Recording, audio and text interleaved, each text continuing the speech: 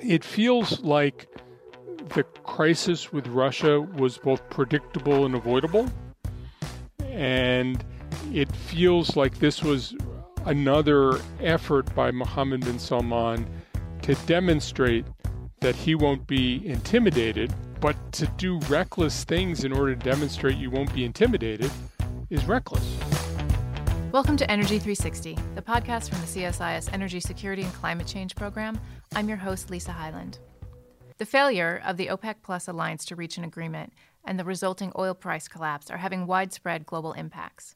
To help us understand this rapidly evolving news, we invited two CSIS experts, John Alterman from the Middle East Program and Frank Verrastro from here in the Energy Program, to help give us some context around this energy, political, and economic development happening in the Middle East, and to help give us a sense of where we might be heading in the coming weeks and months. Let's turn it over to Frank now. So this past week's international economic and geopolitical news has had no shortage of headline issues. The continued spread of the coronavirus and the expanding economic fallout was exacerbated last week when the OPEC alliance not only failed to prop up prices in the face of declining demand and economic growth, but it quickly devolved into a belligerent game of chicken between its largest members that further roiled global markets. Then over the weekend, the news emerged that Saudi Arabia had detained several royals, including the brother of King Salman and the former crown prince, allegedly in connection with an attempted coup.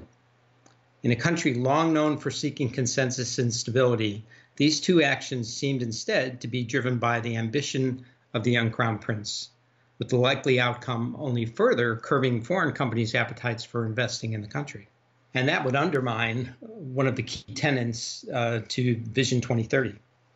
So today we're going to have John Alterman talk about the geopolitical implications of what goes on, and I'll be happy to answer questions on the oil side. So John, welcome. Thanks, Frank. It's good to be with you. You talked about oil prices getting pushed down by this price war. Is it possible that over the next few weeks, the Russians and the Saudis are able to put Humpty Dumpty back together again, that they'll decide that the war is over and it's time to declare a truce? So I think from an economic standpoint, the problem when OPEC met was too much supply and not enough demand. And by the group not agreeing, and we can talk about the miscalculations and the signals that were sent, but going the other way, we're adding supply and demand is getting worse. So the end result has been to exacerbate an already bad situation. I think it's everyone's hope that the current agreement stays in effect until the end of March. It's going to be difficult for these egos to walk back the positions that they've taken, increasingly strident positions.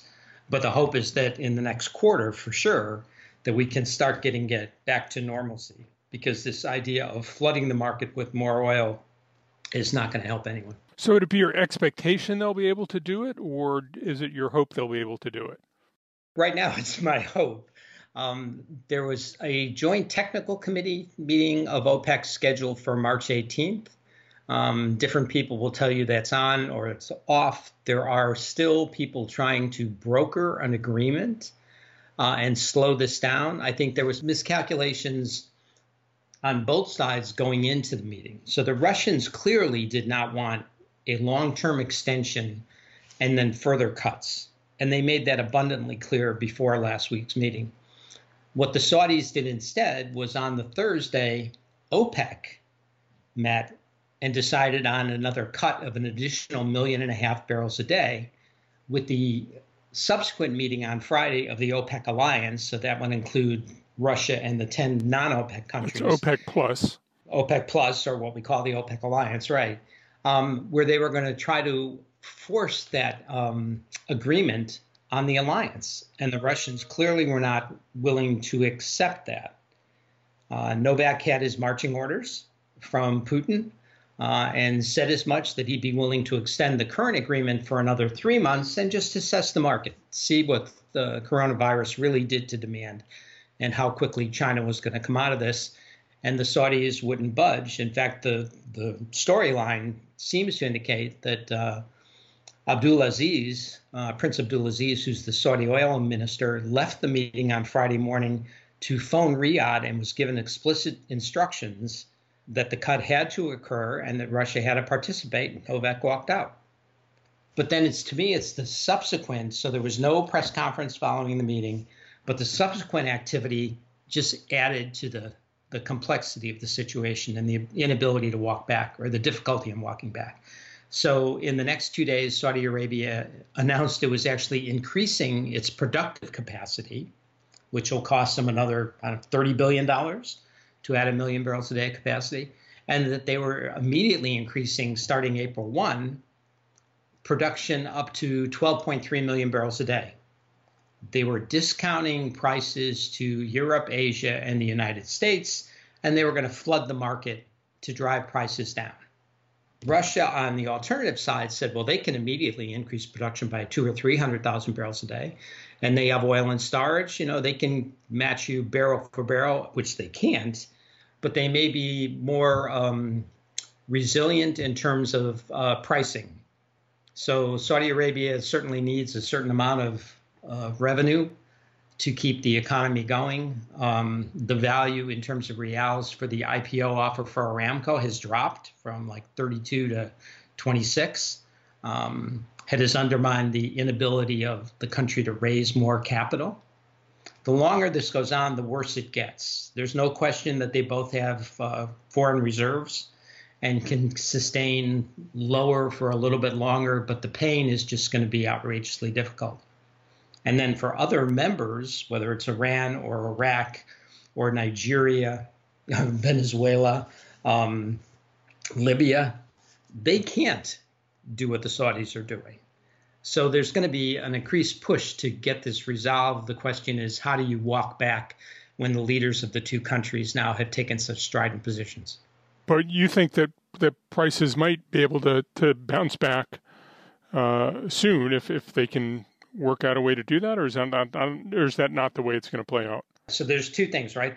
There's three things we look at in fundamentals: supply, demand, and then you look at storage. The way the situation is set up now, the problem was demand. Because of the coronavirus, mild winter in Europe, oil prices were lagging anyway. That's why OPEC met initially to talk about a further reduction in supply, which was probably warranted. You can argue how much, how fast, but an additional supply needed to come off the market. The Russians were concerned that every time that OPEC takes supply off the market and bolsters prices, someone else comes in with additional supply, most notably the United States, and gets the benefit without any pain. They capture their market share. What they've done now is demand hasn't gotten any better as a result of this. This notion that by dropping prices, you're going to see an increased demand. There's nothing you want to buy. You don't need any more fuel for airlines because we're not flying places. Trucks and cargo ships are not delivering products because of the coronavirus. And if the world goes into a recession, there's not going to be a lot more demand for oil. So they haven't done anything on the demand side, and they've worsened the situation on the supply side. U.S. producers are probably already committed to production into the second quarter. This will strain them. $30 in the United States is really difficult. $40 they can live with, $30 not so much. But I'm not sure that either Saudi Arabia or Russia can live with this either for an extended period of time. So my expectation and hope is that cooler heads would prevail and they will find a way to walk out of this, but I doubt that it will be before middle of April. And I've seen a series of articles speculating that the shocks on the U.S. financial community from lower oil prices are going to have a whole series of knock-on effects in the United States as well. Well, that's absolutely true. And you're already seeing it in the banks in Oklahoma and Texas, right? So banks that gave loans to company whose value has now declined, those loans are at risk. And as the United States start discussing bailout options, giving companies more money to keep payrolls going, presumably to keep their production going, that only adds to the surplus that no one needs. The good thing that we did was we are not releasing oil from the Strategic Petroleum Reserve, which was kind of a no-brainer. But there are independent producers that want the U.S. to buy their oil and put it in the reserve. And the administration is also talking about, maybe it might not be a bad idea to levy a tariff on Saudi oil coming into the United States. So some of the knee-jerk reactions to this are going to make situations worse, not better. Interesting. Let me ask you on the political side. So the fact that we not only had Mohammed bin Salman take this and what looks to be a personal decision that he took at the very highest ranks to put the kibosh on the OPEC alliance by trying to force Russia's hand. At the same time, or within 72 hours, we had the mini roundup back in Riyadh again with royals. What's the motivation and why the timing on this? Well, some of the press articles have said that this isn't a coincidence, and they've suggested that Crown Prince Mohammed bin Salman knew he was taking a bold step, knew that it could have negative consequences, and wanted to preempt the possibility that there'd be internal opposition. So he called in two of the most senior royals who might be potential alternatives to his rule and put them under house arrest and made clear that he was in charge. If you buy that narrative, this is a sign that Mohammed bin Salman, A, saw a crisis coming, and B, the way he prepared for a crisis was to preempt any challenge to the crisis he precipitated. It's not totally clear there wasn't something else going on, something we don't know about. It's not totally clear that this won't turn out in the longer term to be constructive. But as you point out, it feels like the crisis with Russia was both predictable and avoidable. And it feels like this was another effort by Mohammed bin Salman to demonstrate that he won't be intimidated, but to do reckless things in order to demonstrate you won't be intimidated is reckless. And I think it depending on how this all plays out, this may feed a narrative in the longer term that will discourage Western investors from partnering with the Crown Prince and for the kingdom's future rather than bring them back in. So this is part of the miscalculation and misrepresentation or misimpression of what was going on. The personal feud that seems to have evolved or that the press is picking up between Saudi Arabia and Russia, part of it goes back to Russia's intransigence. In December, Abdulaziz was only able to get Russia to agree to extend both the depth and the duration of the OPEC alliance agreement to cut by giving Russia an exclusion on condensates. So they had to cut production by 200,000 barrels a day, but they were exempted on the condensate side, which actually gave them additional 300,000 barrels a day to the plus side. So there was no real cost, and Russia has been somewhat of a laggard, both in timing and in volume, in terms of fulfilling their commitment to taking oil off the market. There was a phone call placed by Mohammed bin Salman to Putin, and the call was not taken. And there's a lot of discussion about whether he thought that was abusing an opportunity or missing an opportunity to get this resolved. It turns out that now the Russians have come back and say that the time the call was placed, the reason that Putin said he couldn't take the call is because he was in the middle of a 6-hour meeting with Erdogan. So there was in other words, a legitimate reason why he couldn't take the call at that time. It wasn't anything personal. And the Saudis just misread it. You know, the other element of this is that the Saudis seem to lack an intermediary who can both enjoy the trust of the Crown Prince and the leadership and also assuage Saudi concerns. That Khalil, who was rather unceremoniously dismissed as the sort of super minister for economic issues, was both brought into service to prepare for the G20 meetings in November, but now has emerged as somebody to sort of unruffle feathers with the Russians over the oil issue. Does he really enjoy the confidence of the Crown Prince? Can he really speak for the Crown Prince, who can talk the Crown Prince down becomes a challenge for the Saudis if they're trying to find a way out of this that preserves their reputation and doesn't look like they overreached. The understanding I have is that he is not involved as an intermediary at this point. There was a Wall Street Journal story suggesting the opposite, that because of his relationship with Novak. I don't know that that's the case yet. There's got to be a third party, as you suggest, to try to paper over some of the differences here and allow both leaders to walk back. I don't know if it's a new assessment. But I don't know who that third party can be. I agree. I mean, there aren't a lot of candidates. And the United States is probably not in the position to serve that role. The United States is not in a position at all to serve that role. Right. And in many ways, it's tensions over the U.S. role that seem to have agitated the Russians and seem to be, in some ways, constraining the Saudis. But it's hard to imagine that the U.S. could play that role, whether the president or anybody else would have both the disposition and the ability to try to move this in a constructive direction. And it's a difficult position for Barkindo, the Secretary General of OPEC, to play as well, because there was a lot of discussion on bringing Russia in, even though there was an OPEC-Russia extraordinary alliance before this that dates back to, before 2010, for God's sakes. A lot of the bringing along of Russia is credited to being done one-on-one between Khalid and Novak.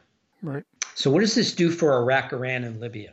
It probably has the most severe impact on Iran, which has been struggling mightily under the reimposition of U.S. sanctions and also has a genuine health crisis on its hands. I'm not sure it has an immediate impact, but in the longer term, it advertises the government's incapacity. It creates a huge financial strain. You have the COVID-19 destroying travel to Iran for pilgrimage purposes. I think the Iranian economy, which was already in very, very difficult straits, is going to have an enormously hard time pulling out of it. And you will have Iranians saying this is, in some significant measure, a consequence of government incompetence. So while I don't think that's going to be a problem this week, as the dust settles, as they get over the health crisis, as they begin to consider the economic crisis brought on by plummeting oil demand and plummeting prices, I think Iran is going to be in a world of hurt. It could be, if as you suggest, there's a recovery in prices in April, it may be something that largely passes. But my feeling is, given the depth of what the health crisis is likely to cause as a set of problems, demonstrating governmental incapacity, I think the political protests that we saw in the fall are likely to start up when the health situation improves. Iraq already had a series of political crises. Iraq had protests that were ongoing since the fall. Iraq has a lot of contact from Iran. I think it doesn't have a well-organized public health sector. Iraq is likely to suffer tremendously on the health front, perhaps protected a little bit by having a generally younger population. But I think Iraq will suffer tremendously. And again, there will be all these complaints about governmental incapacity. I suspect that this will fuel more the political protests that were taking place when the dust settles. Although their financial situation is probably not as dire as the Iranians because they don't have to deal with the international sanctions. I think places like Libya have larger problems in many ways because the civil war has created such an unsettled situation, because the role of proxies in the civil war has created an unsettled situation. The civil war isn't self-financing. The civil war is externally financed. It may be that this changes people's willingness to finance the war. It may be you can have things changing in Turkey, which has remarkably one reported case, but certainly more than that. Right. It may change Turkish willingness. It may change Emirati willingness. But I think in many ways, Libya is the least affected because its war is least tied to domestic conditions. It is least financed by oil. And if anything happens, it would be because it changes the external piece of this war rather than the internal piece. So there's just another piece on the Libyan supply. So Libyan supply is actually down 1 million barrels a day. And one of the reasons that OPEC numbers overall are at their lowest level in decades, certainly over the last decade, they're at 27 million barrels a day for February. A lot of that was as a result of Libya, as well as the cutbacks. If Libya were to come back with production, it presents a bigger problem for OPEC in terms of global supply. And then just to clarify on the price recovery, when we talked about supply, demand, and stocks, the longer this oversupply goes on, if people aren't willing to take it, so there's a certain amount of time that you will buy discounted barrels, and if you've got room in storage, you put the oil away. Mm-hmm. There's now a move to look at offshore storage by taking tankers, either non-IMO compliant tankers or tankers that are not now in traffic, moving oil around the world because demand is off, and using them as storage, floating storage. One of the ways to prompt a price increase or a price, not shock, but an increase, because at such a low level, a shock may not be the appropriate word, but attacking floating storage would be a way to get people's attention on the supply side or the vulnerability. And we've seen that before. But the other piece is the storage, and that as people keep producing, but they can't use it, as stocks increase, if the economy does improve in the second half of the year, we find that there's a curve, certainly, hopefully by June, where you can actually see that the coronavirus is being managed in a better way, that demand starts coming back in the second half of the year, that all of a sudden you've extended the low price forecast because the oil that's in storage can come out of storage in addition to production. So you're creating a worse situation by oversupplying a market that doesn't need it now in so many ways. And that's my hope that why I get the fact that the current agreement goes through March. There probably won't be any resolution until the end of March.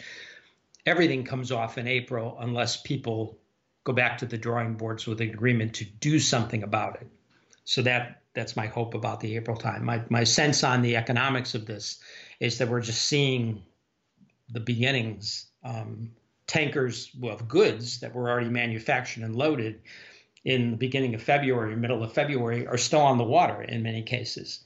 We're going to see a gap at some point to represent the period when the loadings were stopped or curtailed, that now there's nothing on the water to deliver products to, right? But we're not at that point yet. No one on the receiving side has felt the total impact of this yet. Let's talk about U.S.-Saudi relations just for a second. Okay. Where do we go from here? If the overtures on the oil side and stability side from the United States, because the United States in production is viewed as complicit, but some of the options that are being discussed in the United States are continuing to help U.S. producers or put oil in the SPR. You know, if in fact this tariff or 232 filing comes into being like an anti-dumping filing, how does that play? There's an economic side, but there's a geopolitical side to the relationship between the United States and Saudi Arabia. Has that gotten better or gotten worse over the last 6 months? In point of fact, the Saudis don't have an alternative to the United States. They might not like it. They might be looking for alternatives, but for more than 70 years, they have centered their national security on a close relationship with the United States. And I don't think they see themselves as having any other options. The Chinese won't do what we do. The Russians won't do what we do. I think the Russians and Chinese can't do what we do. They are betting on the Trump administration at the end of the day, standing up for a close relationship with the United States. And as it was explained to me by a senior U.S. official, The view in the administration is that you need to have Saudi Vision 2030 succeed because that's the way you're going to defeat Islamic extremism. The Saudis will pivot away from extremism. They will undermine extremism. And in order to have that cycle complete, the Saudis have to be successful in Vision 2030. It may be that Vision 2030 will not be successful, not for reasons of the U.S. relationship, but for reasons that they haven't been missing their targets because of a plummeting receipts from oil sales. All kinds of things could get in the way. And the reality is, as the Saudis look at the possibility, the increasingly likely possibility of Donald Trump not being president after January, they are looking at a real change in the nature of the American relationship, something they worried about under the Obama administration. And when the president went to Riyadh in May of 2017, his first overseas stop as president, they thought they'd gotten over the possibility the U.S. would walk away. I think the Saudis must be worried tremendously that the U.S. may walk away from them. How they use this crisis, how they navigate, especially if, as you suggested before, this price war creates huge economic dislocation in the United States because of effect on the financial markets, because of their loans to oil producers. I think we may find ourselves with a dramatically different U.S.-Saudi relationship next winter. And the Saudis, I don't think, have begun to figure out what that relationship would look like. When I've spoken to senior Saudi officials, they are banking on having a United States that still needs Saudi Arabia. And my read is that you will have an increasing number of Americans who say we have to cut ties with Saudi Arabia, and there will be not a lot of people in the government arguing against it. Well, and at one point you had said for all the Middle East countries that they were using, it was almost portfolio management, right? Because they couldn't rely solely on the United States to be aligned on a number of foreign policy issues, whether it's Israel, Iran, Syria, pick your topic of the day, that they were hedging their bets with China, with Russia. This seems now to complicate that matter because China's not in a position to do what it did 2 years ago. Russia, if this feud becomes personal and then national, presents a problem. And then, as you said, the United States could be in a very different situation as well. Yeah, but even if you want Russia and China to play the role the U.S. will, they won't. Yeah. I mean, they don't have the ability. They don't have, Russia does not have a blue water navy. Russia's way of fighting is they send, a few hundred guys from the Wagner Group as snipers. They don't provide anything like the U.S. provided either after Saddam invaded Kuwait or to deter the Iranians or anything else. In fact, Russia and China are relatively close to Iran, certainly compared to the United States.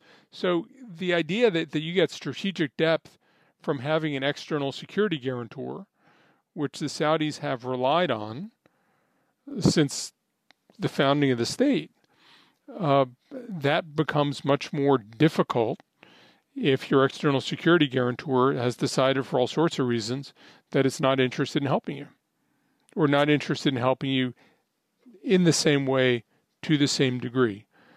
And I think the Saudis have to be looking at that with a great deal of worry. You've written a lot about the Arab Spring not being over.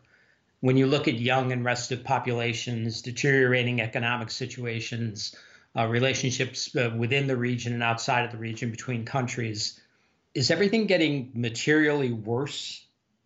And are we looking at another round of disaffected populations moving in individual countries, or is it vary country to country? Well, I'd start with the proposition that countries don't know what caused the Arab Spring, and so they don't know how to prevent another Arab Spring. And so they look at all of this with a great deal of concern. Before the coronavirus crisis hit, you had ongoing protests in Algeria for more than a year. In Lebanon, which, by the way, had its first default on its national debt, you had protests since the fall in Iraq. You had protests that were put down by the security forces in Iraq and Egypt. You've had scattered protests in Jordan. I mean, this is a region that, before any of this happened, had high levels of discontent, a lot of disaffected young people who can't get jobs. Add to that a decline in the economies because of diminished travel and trade. Tourism goes down, whether it's religious, whether it's leisure. You have all the remittances that people earn, and remittances represent about 10% of the GDP in Egypt and Jordan and Lebanon. And if the oil price crash squeezes the Gulf states, that squeezes the remittances that people can send home to these countries, puts those economies under a further cloud, and returns to the labor market, which is already oversupplied with labor, a lot of people who suddenly can't get jobs. So I think the sort of secondary effects, you have COVID-19 effects, you have oil market effects, and when you combine the two and put them into a place that was already boiling with discontent across the region, still suffering from civil wars started by the Arab Spring in Syria and Yemen and Libya, you could have a tremendous amount of dislocation, I would say by the late spring, early summer, which could put the region in a completely different place than it is now. I think there will not be those kinds of demonstrations, mass disaffection, at a time when people will be going through a period of social distancing. But as people get over that, I do worry that they will come together. They'll say the government's totally incompetent. There are fewer jobs. The economies have tanked. Anything is better than this. Even though we haven't seen any good to come from the Arab Spring, we can't continue to live this way, and we'll be in a whole different situation come fall. Well, John, this has been a terrific discussion. I think we've just barely scratched the surface. Hopefully in the next couple of weeks, things will become a bit clearer. But for now, hold on and stay tuned. And thanks so much for joining us this morning. Thank you, Frank. Thanks to Frank and John for that timely update. And thanks for listening. You can find more episodes of Energy 360 wherever you listen to podcasts, and follow us on Twitter at CSIS Energy.